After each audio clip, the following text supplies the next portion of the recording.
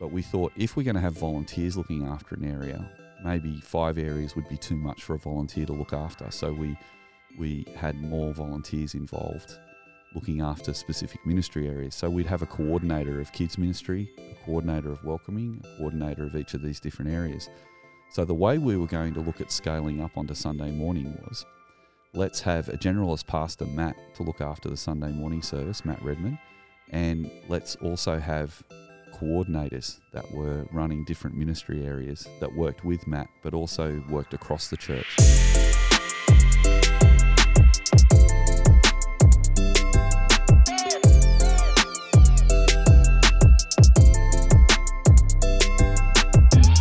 Hello everyone and welcome back to the Shock Absorber podcast. We are back at Soul Revival Kirrawee and I'm very excited, as always, to be here with my co-host Stu Crawshaw. How are you today, Stu? G'day, Joel. How have you been this week? Is anything exciting you lately? Yes. I'm excited by food lately. Oh, yeah, that's good. Which is quite relevant for this podcast, Joel. We've relaunched our Woolooware campus. We have. And we've had the joy of being able to rent the church hall at St Andrew's, Cronulla, and Cronulla have been very hospitable to us and very gracious to us in renting their hall down at Cronulla, and Cronulla has afforded us the opportunity to do some more adventures in cooking, and I've thrown myself into it. Yeah, you're an adventurous cook. Oh yes, I've really enjoyed being part of the hospitality team down at Cronulla, and we've done a paella, we've done a German feast. A feast. We had bratwurst. We had all sorts. I stopped at pork knuckle. I almost got to pork knuckle, but it's a little bit beyond me. Maybe next time. And this week we're doing a Lebanese feast. So I went to Costco yesterday. I don't know if any of our listeners and viewers have ever been to Costco, but it's the first time I've ever been there. So that's what I was excited about. So you loaded up on hummus? I loaded up on hummus. We got tabbouleh. We got koftas. Lebanese bread? Lebanese bread. Yep. Everything. I love Lebanese food. So delicious. It was a lot of fun. So that's what I was excited about this week. Excellent. Well, I actually will try and get down there because I would actually really like to have some Lebanese food because that's delicious. Cool. We're heading into 2016 with this episode 7 of season 2. As always, we like to set the stage about where we're at with Soul Revival and the growth and development of how things were going on. And one of the ways that you really like to do that is through a movie. Yes. And could you, you've got one for us today. Could you please tell us what movie that is? Well, I thought we'd mix it up today a bit, and I thought we'd go with a rom-com today, which is a bit different for me. I'm not usually a massive fan of rom-coms. Me either. But there is a movie that I really like from 2000 called Chocolat. I think I pronounce any mispronunciation in this episode. I do apologise. My French is not terrific. I have Year 7 and 8 French from high school, but Chocolat is a fantastic movie, and actually it fits in with today because part of what we're going to talk about today is the scaling up of our ministries as we started more services, and one of the things we needed to scale up was our hospitality ministry, and our life support ministry, looking after people. So, this movie is basically based in 1959, and the story is that this young mother with her daughter move into a French provincial town, and the French provincial town is just about to go into Lent, and they're a very traditional town. But this young mother called Vivian comes in, opens a chocolate shop in Lent. Nice. And that's quite controversial. So the townspeople are like, whoa, what's going on? She wears really colourful clothing. She's really enigmatic and optimistic, and she's really friendly.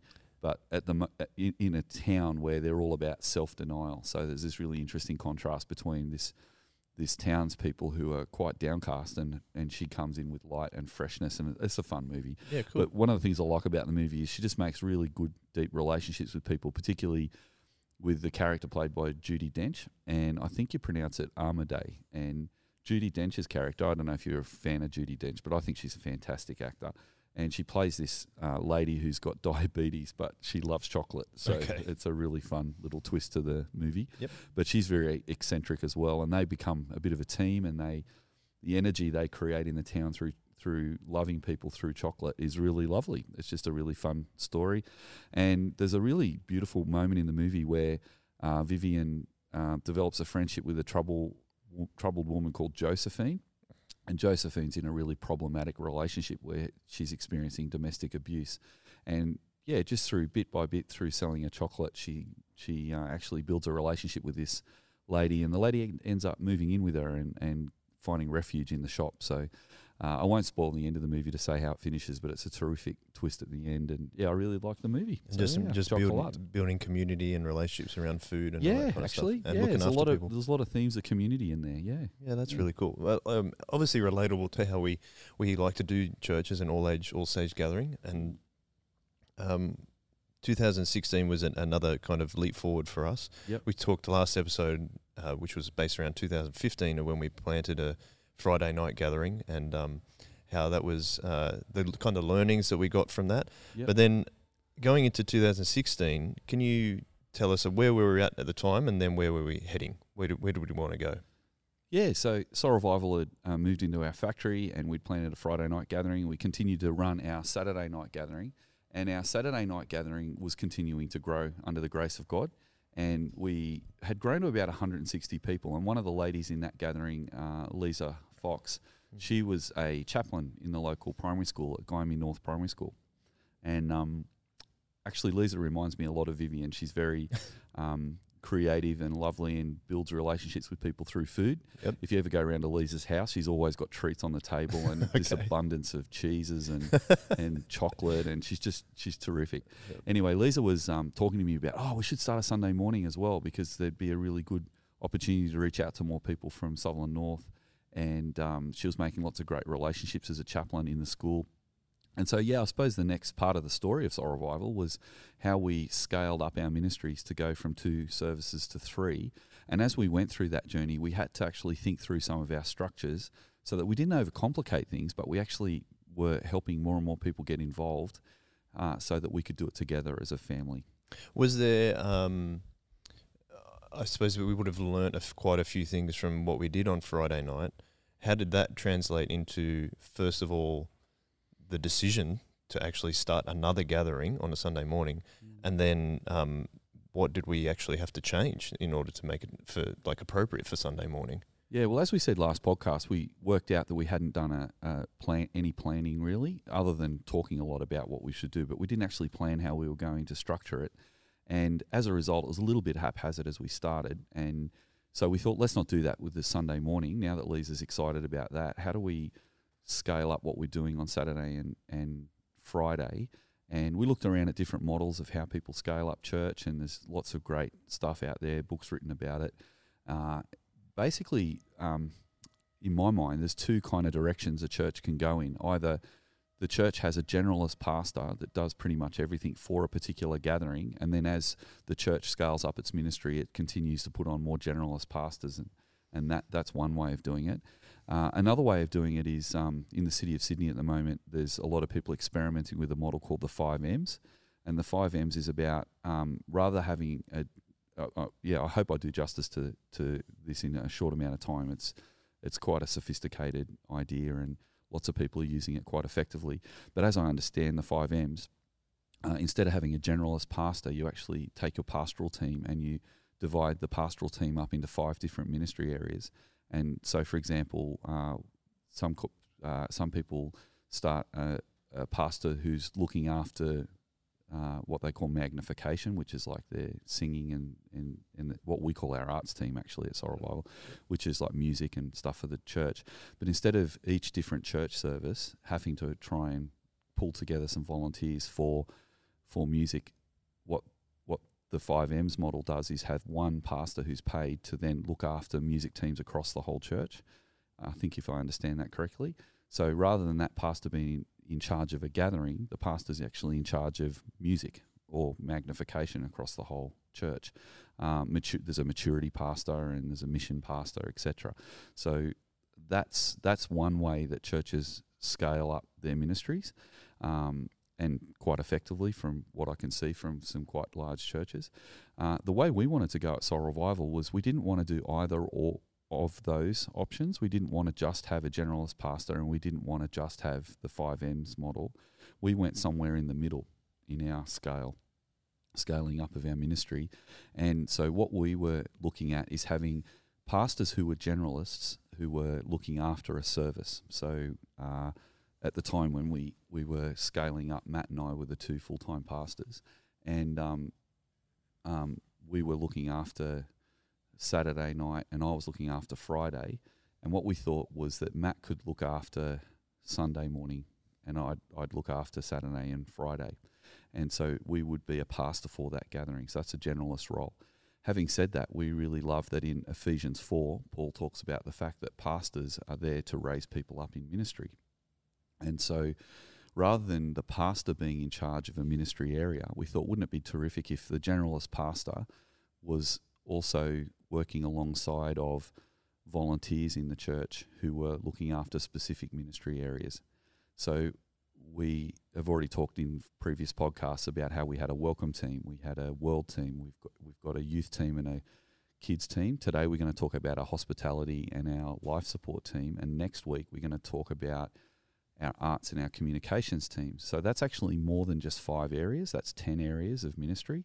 But we thought if we're going to have volunteers looking after an area, maybe 5 areas would be too much for a volunteer to look after. So we had more volunteers involved looking after specific ministry areas. So we'd have a coordinator of kids ministry, a coordinator of welcoming, a coordinator of each of these different areas. So the way we were going to look at scaling up onto Sunday morning was, let's have a generalist pastor, Matt, to look after the Sunday morning service, Matt Redman, and let's also have coordinators that were running different ministry areas that worked with Matt but also worked across the church. So in the 5M models, a pastor looks after, say, the singing across the whole church or the mission across the whole church. What we were now trying to scale up towards is having volunteers looking after those areas. Right. And was that decision made prior to starting the third gathering on Sunday morning, or was the decision to actually start that third gathering the thing that kind of helped us come up with that idea or that model? Yeah, that's a really good question. So there's two answers to that. The first answer is that back in the 1990s and early 2000s in our youth ministry, we'd already experimented with a thing we call project teams, and project teams would be responsible for things like the camp or, you know, the youth camp, annual youth camp. We'd have a project team for that. We had a magazine that we called SIG Magazine, and there was a team that looked after that. So we experimented with that a bit already. And so there were pros and cons to that model back in the youth ministry days, but we still liked that idea. The other answer to it was that we went to a Geneva Push conference around this time, and at the Geneva Push conference we were learning about how American churches were building hub and spoke models for their churches. And what we found fascinating about that model is that this American model of hub and spoke was that you had a church that was the hub, and then that was supporting other smaller gatherings which were considered to be the spoke, like a wheel, I suppose, the hub of a wheel, and then the spokes that come out from that. And so with this hub and spoke model, we thought, and with our previous experience with project teams, we thought, why don't we combine that experience together and make Saturday night a hub for our church, and then Friday night and Sunday morning could be spoke churches that the Saturday night could support. And the way the hub and spoke model works is the Americans have worked out that it's a good idea to have pastors but also coordinators of ministry, and you can actually set up a system where at the hub there are central coordinators that oversee an area of ministry, and that each spoke church that you put in place has a gathering coordinator. So if I'm not getting too technical there, it sounds a little bit complicated, but actually works really, really well because it allows for scaling up without burning people out. So if you've got one coordinator of hospitality or feeding people, for example, Bev's our hospitality coordinator, and she organises all the meals on Saturday night. And on Saturday night, by the time we get to 2016, we've probably got something like 13 teams that are cooking meals on a Saturday night, and we're feeding 160 plus people on a Saturday night. But each team only has to do 1 week in 13, so it's not a major big deal, and each team looks forward to doing a meal, and they all pick something that they want to cook. And so that means there's a great diversity on Saturday night meals, which is fantastic. Home cooked meals, it's like chocolate. There's like people who are loving us through giving us a feed, which is really cool. And what we had with so that Bev didn't burn out by organising catering on Sunday morning and Friday, she appointed a gathering coordinator on Friday and a gathering coordinator in Lisa Fox on Sunday morning. So Lisa started the Sunday morning as a gathering coordinator of hospitality, but she worked with Bev in the team so that the team was actually working across the church and in their gathering at the same time. Right. So if I can just clarify, so we have a general pastor across. Do they go across a number of services, or do the gathering has its particular pastor, then a central coordinator who handles that particular team across all gatherings, and then each gathering has their own coordinator as well? That's right. So yeah, in summary, each gathering has its own pastor. Yep. So that's called a generalist pastor who's looking after the people in their gathering. So on Saturday night, I was the gathering coordinator for Saturday night. The gathering pastor on Saturday night. Yep. Right? Yep. And then Sunday morning, when we planted a new church, we put the pastor in charge of that was Matt Redmond. Yes. And he was the pastor of that. Friday night, I was still going on Friday night, but Dan Gale was our gathering pastor. I get confused with those words sometimes. So pastor, we've got Dan Gale pastor on Friday night, Yep. Stu Crawshaw pastor on Saturday night, Matt Redmond pastor on Sunday morning. Yep. Then we have Saturday night is a hub for all our ministries, and the coordinators on Saturday night coordinate Saturday night, but also look after helping raise up gathering coordinators for the other two services. Yep. So Sunday morning has its own gathering coordinators for welcoming, for hospitality, for world, etc. And that means we've built a team of coordinators who are volunteers, and that means we can scale up our ministry across the whole church. So instead of just, for example, having children's ministry in one service, the gathering coordinators of each service could actually run children's ministry as a standalone, but they're all connected through the central coordinator. Does that make sense? No, it makes a lot of sense. I can see why it helps us to be able to scale up when we need to. I suppose the question was, we came up with that as we wanted to expand to 3 services, but I was just wondering, similar to when we planted Friday night, Yep. Was there some contention about expanding to another service prior to actually doing it? Well, I think the difference between Sunday and the Friday one is Friday was working and people were like, yeah, we can do this. I think the only hesitation was, would that structure of central coordinators and gathering coordinators work? Everyone got the idea of a pastor being overseeing a gathering. Everyone was used to that and liked that. Mm-hmm. So we actually just needed to flesh out how we could have someone like Bev, who was looking after hospitality on Saturday night, working with someone like Lisa on Sunday morning. What did that look like? And the way that we brought it together was in what we call our Soul Revival Council.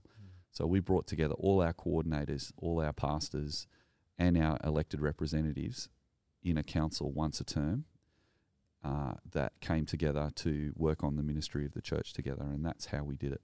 For some people to see the council as an expanded parish council meeting, is that how some people would interpret that? Yeah, well, in the Anglican Church, we have a parish council that is elected representatives. We call the people who are responsible for our finances, our facility and our safety the wardens in the Anglican Church.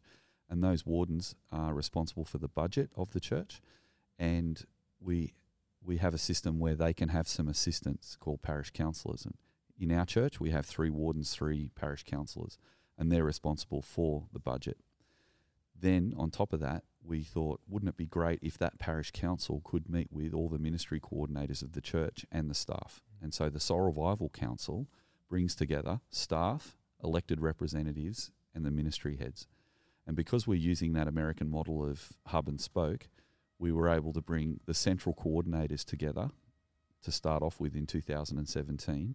And the central coordinators, 10 of them, for our 10 service team areas, meant that they were overseeing all the ministries of the church and could give the parish council really good feedback on what the ministry was doing. And also maybe be a bit more responsive to, well, we've just had a light fall down. That's all right. Response to any kind of the needs that are within the church. Is that a lot faster and a lot quicker? Yeah. For example, if the children's ministry needed something and they said we need a spend on or some resources for this, that might mean that another ministry area might say, oh, okay, well, we were after X, but you need Y. So we can see in this meeting that that's really important and we're happy to delay X for the sake of Y.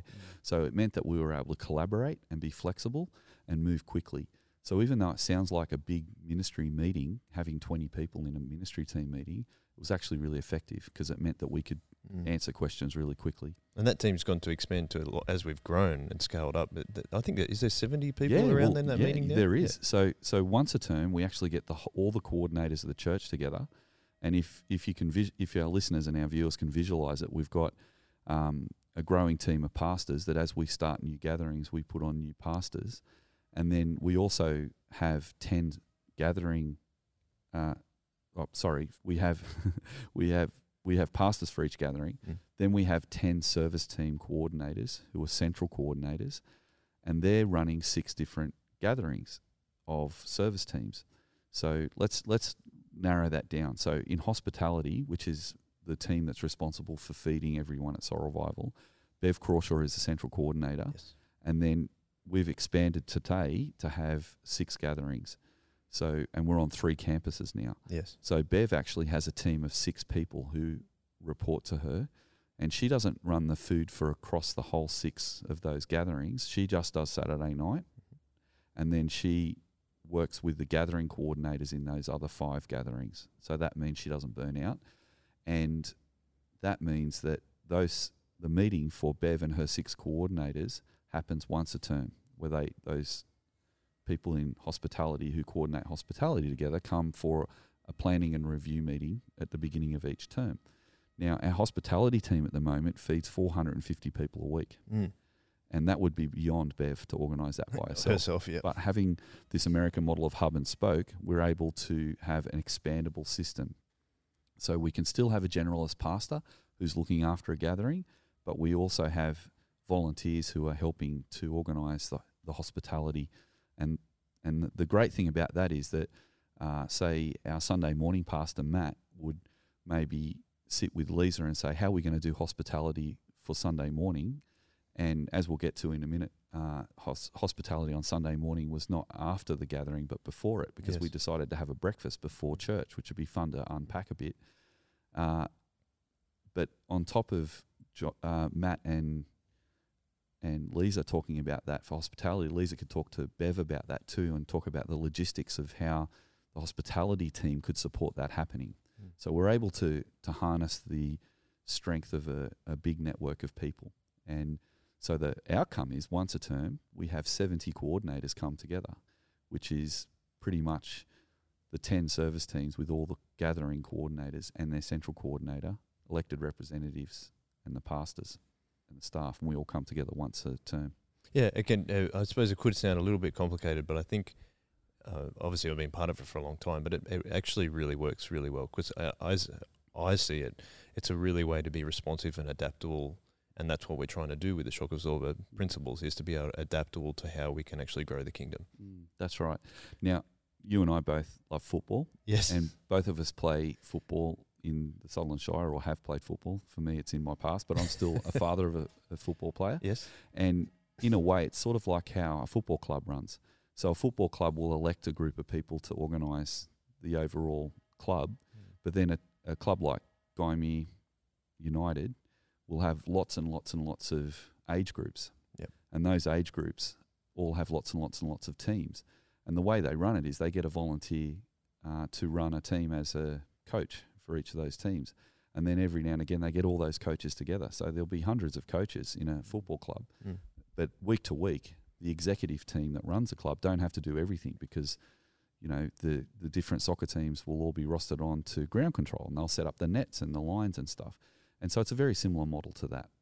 Yeah, I think you're probably right about that. Not as cold in an early morning though. That's true. And we don't get rained off either. That's right. We can stay inside, and that's good. Let's focus on Sunday morning a little bit more again. You mentioned that we obviously, with the hospitality team, we had to kind of change when we were doing the meal in terms of the order. That's a practice that we likely changed. In our principles of theology, strategy, and practice, we usually keep theology the same, which we like to summarize as Jesus changes everything. Our strategy then is we aim to be all age, all stage. But a practice is something that we think we can change quite regularly if we stick to when we like to stick to the other two. Can you go through the kind of things in terms of the planning stages of Sunday morning? What were the practices that, first of all, that we'd learnt from, but also what we wanted to change for Sunday morning? Yeah. So Lisa, Matt and I announced to the church that we were thinking about planning a third service. And then we asked people who are interested in helping to come to a workshop, to workshop up that, and we call it a greenhouse. So the analogy we had was just when you plant a new plant, you put it in a little pot, you put it in a greenhouse before its roots grow and it gets strong. And then when it's strong enough, you plant it into the garden. So we called it a greenhouse workshop. And the workshop was to get the 25 or so people who came together who said they were interested to help, to think through how do we have continuity in what we do across the church, but also make a really beautiful expression on a Sunday morning that the people on Sunday morning can really develop and grow in their context.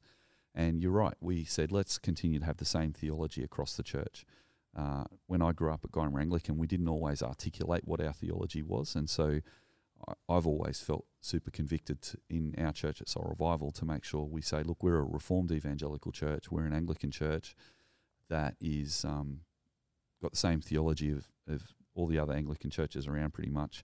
And yeah, like you said, because the cross is the centre of our ministry and Jesus' work on the cross is the centre, we believe that Jesus changed everything when he died on the cross and rose from the dead, and that's what we're going to proclaim and preach in each of our services so that our message is the same across all our gatherings, and that's our theology. And that's the why we do what we do. The strategy is how we put that into practice. And you were right. We wanted to make all our new gatherings all age, all stage.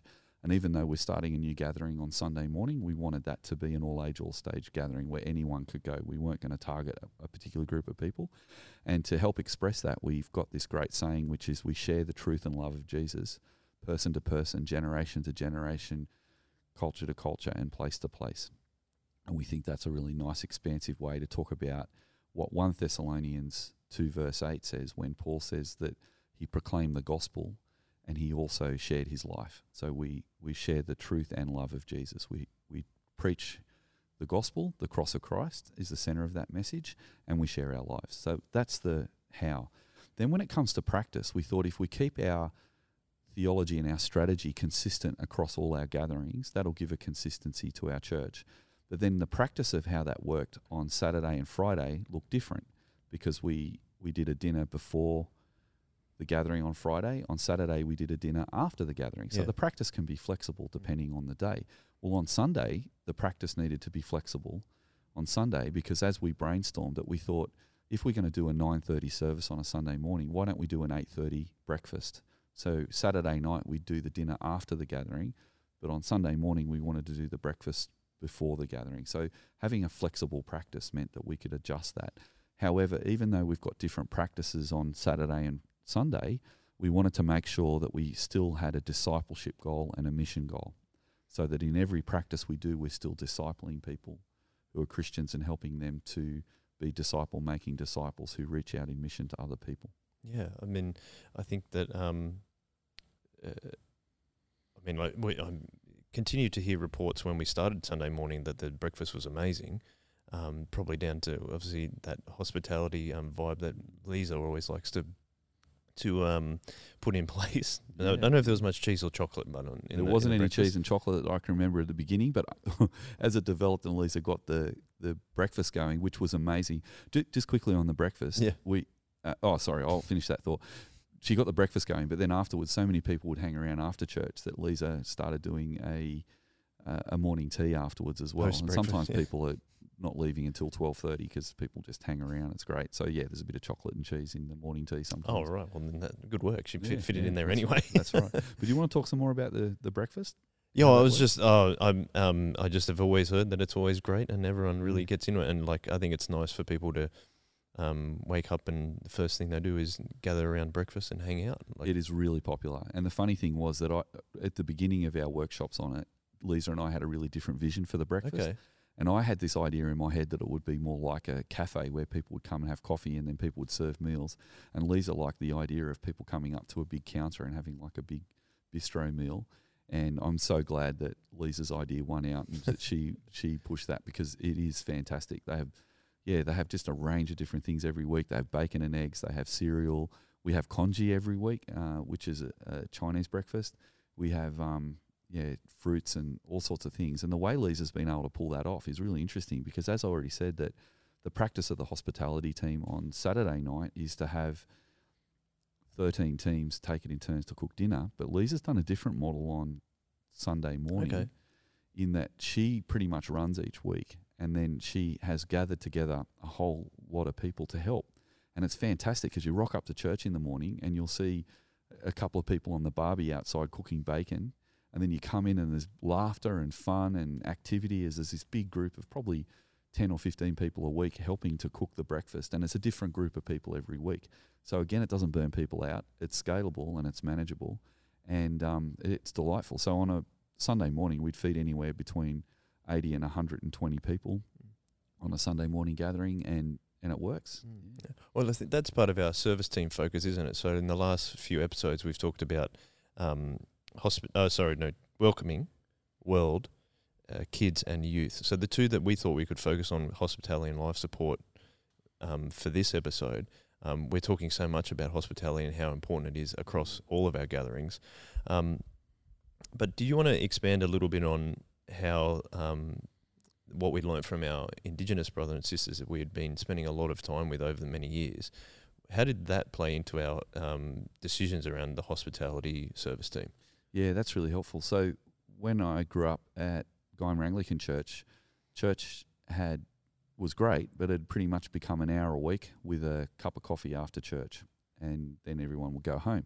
But when we first met Isaac and Eileen Gordon in 2000, and we went out to Brewarrina and had church in an Aboriginal church in Brewarrina, we noticed that not only did their service go a lot longer, sometimes 2 hours or more, and it was very participatory. People would get up and share testimonies and stuff, which was terrific. But the other thing that really stuck in my mind was early on, I saw how they just had meals after church every week. Now at Soul Revival on Saturday nights during the 90s, we used to have a meal with each other, but I had never seen it in a church service and a gathering. And Eileen Gordon would always put on a feed after church, and we'd all hang around and talk afterwards. So we talked a lot about that when we first launched the church back in 2011, 12, back in the early days. We talked about, wouldn't it be great if we had hospitality at every one of our gatherings? And we also made the point that not only was that a good thing that was sustainable, but it was actually really nice to be able to actually not only just look at America and England for ministry models, like we did look to America for that network hub and spoke model, which we've already talked about, but to actually take on some practices from Indigenous Christians in Australia was actually really delightful. So that we as city Christians changed in our approach because of our country brothers and sisters who were ministering in Aboriginal church. We actually learnt a model and a practice from them. But not only was it from their practice that we learnt, but we also thought that is a really biblical thing to offer hospitality. And you know, we had some a really good look at the Bible and came up with some really good theological foundations for hospitality from the Word of God as well. Yeah, it was, one of the ones that we prepared earlier was that story of Martha and Mary, which is in Luke chapter 10, verses 38 to 42. I might read that out if you're happy with that. As Jesus and his disciples were on their way, he came to a village where a woman named Martha opened her home to him.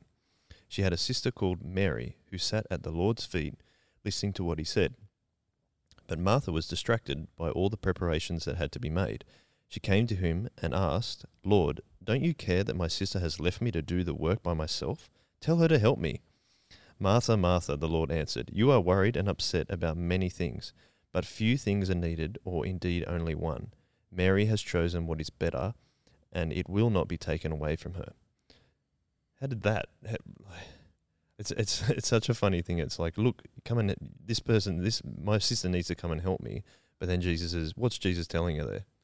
Yeah, I think we often rightly take a message out of that teaching of Jesus that Mary made the right decision.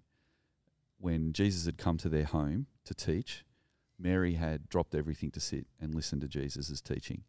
And Martha had busied herself with the preparation for the food for everyone, and she got the balance wrong. She was so busy trying to get the food ready and trying to get Mary to come and help with the food. And she expected when she talked to Jesus that Jesus would turn around and say, yeah, you're right, Mary, can you go and help with the food so that Martha's not doing it all herself? But unusually for Martha, Jesus turns it around and says, well, actually, Martha, Mary's made the right choice. Come and sit here and listen. I'm not going to be around with you here like this in the flesh forever. So come and sit and listen, and let's spend time in fellowship and listen to the teaching. So that's a really important takeaway from that.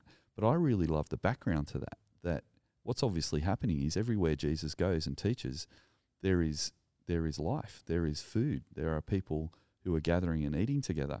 And I think the appropriate balance is to sit and listen to Jesus' teaching and to share our lives, as Paul says in 1 Thessalonians 2:8, to listen to the teaching and to share life.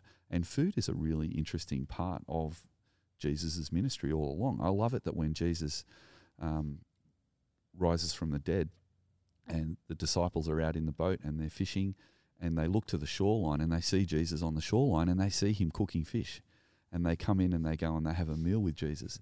And there's just food all the way through the New Testament. And to give you some other examples of that, in Titus 1:8 we read, rather he must be, talking about a leader, must be hospitable, one who loves what is good, who's self-controlled, upright and holy in discipline. So being hospitable is part of the role of a leader. 1 Peter chapter 4 verse 8 to 9, above all, love each other deeply because love covers a multitude of sins. Offer hospitality to one another without grumbling. That's a really poignant reminder that sometimes in church when we do hospitality things, we focus on the things that can go wrong and, is everyone helping? And we can be a bit like Martha and grumble about it. But the idea is to listen to the teaching and to offer hospitality is both a really good thing. Acts 16:33 to 34. At that hour of the night, the jailer took them and washed their wounds. Then immediately he and all his household were baptized. The jailer brought them into the house and set a meal before them. He was filled with joy because he had come to believe in God, he and his whole household. So the jailer in Acts 16 responds in faith to his new faith by cooking a meal and showing hospitality. That's really interesting. And so, there's different examples through the New Testament of how food is an important ministry in the church.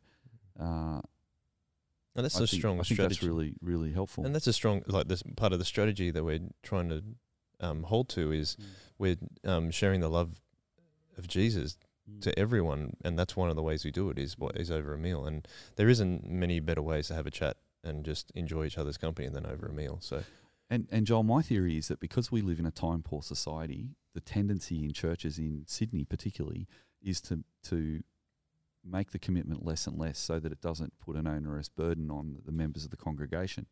As we've said in earlier podcasts, back in the 50s and 60s, Anglican churches would meet twice a Sunday for the morning service and the evening service, and then often have lunch with each other during the day on Sunday. But there wasn't much to do there was nothing else to do on a Sunday back in the day. But now people have part-time jobs on the weekend, they work all weekend, there's sport, there's all sorts of things that clutter the weekend now. And I think our response is to make that hour of church as tight and as strong as we can. But people are often already talking about what they're heading off to while they're having a coffee with each other at church, having a quick coffee. And what are you doing next? And that's the conversation sometimes. But what we thought is let's slow it down and let people opt in to be there for the hospitality part, not make it mandatory. So we still run the service for an hour. And if people don't want to come for breakfast in the Sunday morning, they don't have to, but they can come for the service. But for those who want to come early, lots of people go out for a coffee on a Sunday morning in Sydney. Come for a coffee, have breakfast, and stay for church. And that is a really nice way not only to look after and disciple the people of God, but also reach out to other people as well, and to also look after people who are in need. In Isaiah 58:7, the Old Testament's got this theme too. Old Testament in 58 verse 7, Isaiah, is it not to share your food with the hungry and to provide the poor wanderer with shelter? When you see the naked, clothe them, and do not turn away your own flesh and blood. And so this idea of offering hospitality is not just about feeding people, because it's a utilitarian, practical thing to do. It's a way of loving people, and it's also a way of caring for people. And so rather than just thinking about looking after ourselves, we've got a space with the hospitality team that we're also doing pastoral care for people amongst us that are doing it hard, and also a place for people who can come in and actually be looked after as well. So yeah, I really think churches should think about how good it is to do food. And even if they don't use the same model as us with the hub and spoke model, think of some way of scaling up your ministry so you can think of doing something with food that is scalable, that you can, I mean, we started with 30 people, feeding 30 people, and now we feed 450 people over a weekend. It is possible without burning people out, and it becomes a really awesome part of the ministry. We always like to talk about first steps. So if, let's say there's someone's listening to this or watching us, hello, on YouTube, guys. The first steps in terms of like, they like what you're saying there about how do we feed more people and look after more people. Let's say there's one person who wants to do that at a particular church, or a leader at a church. What do you think, again, their first steps would be? Well, another thing you like to say is get in touch with us if you want to get more information. But just the brief answer is, if you've got a group of people who are passionate about hospitality and see that it's a really good thing for us as Christians to be doing that as a ministry, not just as a practical thing, to get a group of people who have the perspective of Mary, that we want to sit at the feet of Jesus, and we don't want to get too caught up with getting grumbly and complaining about putting food on the table. And hence getting burnt out, probably. And getting burnt out, yeah, maybe Martha was a bit burnt out. But to get a group of people, and then, as we always say, have a conversation about it first. Like, what can we do to start off with? Some people say start at once a fortnight or once a month. I don't think that's a good idea, because I think if people miss a week or two here, it can be a month or so before they actually experience the food. The other thing is, be careful not to just put on a sausage on a roll. It's actually got to be something that is really a loving thing, and like a really nice home cooked meal. If you ask someone over to dinner to your house, you wouldn't just throw a sausage and tomato sauce and a piece of bread on the table and go, I'll go for it. So it does need to be a warm experience and a family experience. But I would suggest that the starting point would be to get at least 4 people. If that person's excited, to get 4 people, and for those 4 people to build 4 teams of friends that could run 4 dinners. Once you get to that point, it's just once a month you're on, and then it's not too onerous. That's a good starting point. Yeah, that does sound like a good starting point. Heavily linked to hospitality, which we like to say cooking meals and looking after people in that way, is also our pastoral care. But we like to term that service team that's mainly responsible for that as a life support. Do you want to speak to that a little bit? Because I think that you've said before that possibly sometimes pastoral care can just be reactive, but we want to be proactive. Yeah, we want to build a culture of caring in our church. And the verses we just read were, particularly the Isaiah verse, we're talking about insiders in the church, members of the church, but also people who don't belong to the church as well, thinking about caring for them as well. There's a lot of needs in the community around us, and we can be a group of people who are loving people who are part of our church with needs, but also reaching out to other people who have needs as well. The good segue between hospitality and life support is, it's amazing that when we do food on a Saturday night or a Sunday morning or a Friday night, we often cook more than we need, and then we bundle that up in little takeaway containers. And there's a number of people who really appreciate taking away some food and putting it in the freezer and having another meal later on. And it actually gives people who have some financial needs at the time, for example, dignity, as they can take that food alongside. We just say, hey, it'll help us out heaps if you could take some food. You know, we've got some leftovers. So it gives people a lot of dignity to actually, so rather than setting up a caravan out on the street and, you know, giving people food parcels, which is fine, it's a really good thing to do too, what we're doing is inviting people to come and be a part of our community and have a meal with us, and then take some home with them as well. So that caring aspect to it is multiplied through our life support team. Often the pastoral care teams that I've been a part of in churches, a small group of people can sometimes be run ragged looking after helping practical needs of people in the congregation. Like if someone has a baby, getting a meal roster going. If someone's in hospital, getting some visits and some flowers. To actually be, running a bread ministry. Some churches do to distribute food to people who could really appreciate a meal.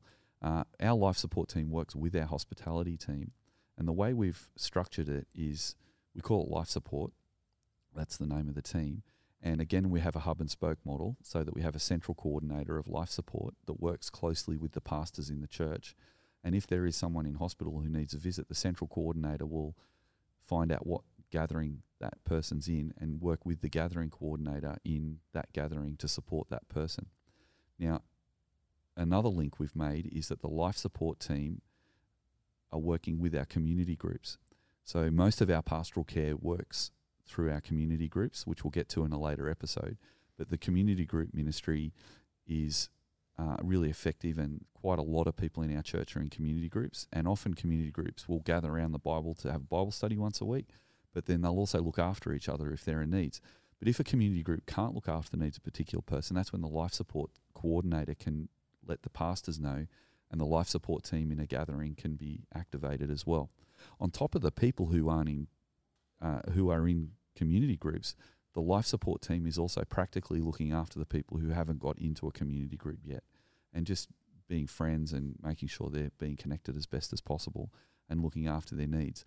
But in doing that, what then happens is we're creating a culture of care across the church rather than just have one group of people who are looking after people. When someone needs something, we just react to it. We're either like, we're keeping an eye out for that, like maybe prior to actually getting to a crisis stage. Yeah, that's right. And so if there are people who are coming to our meals and our gatherings who are working through issues in their life at the time, or we've had people who've been really needing a community to support them. They're getting support from other areas too, but particularly when people are going through some times of difficult mental health challenges, having them within the community and having people around and being part of a family is really lovely. But then there's also particularly people working with people who need that.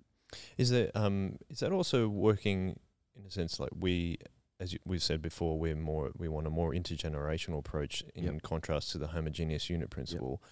Is that also a reason why we want to create that culture of care? Is that if we were perhaps approaching it with a homogeneous unit principle approach, would we be segmenting people and only allocating care to a certain amount of people?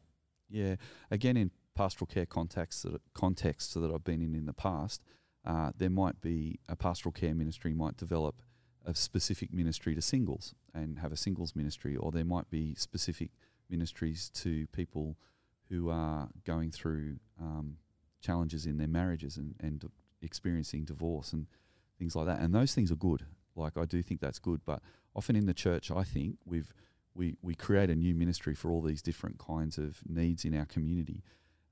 Where at Soul Revival, we do have some particular ministries. Sometimes we have a men's night where all the men go out together and have a feed to get to know each other across all the gatherings, and the women do the same thing.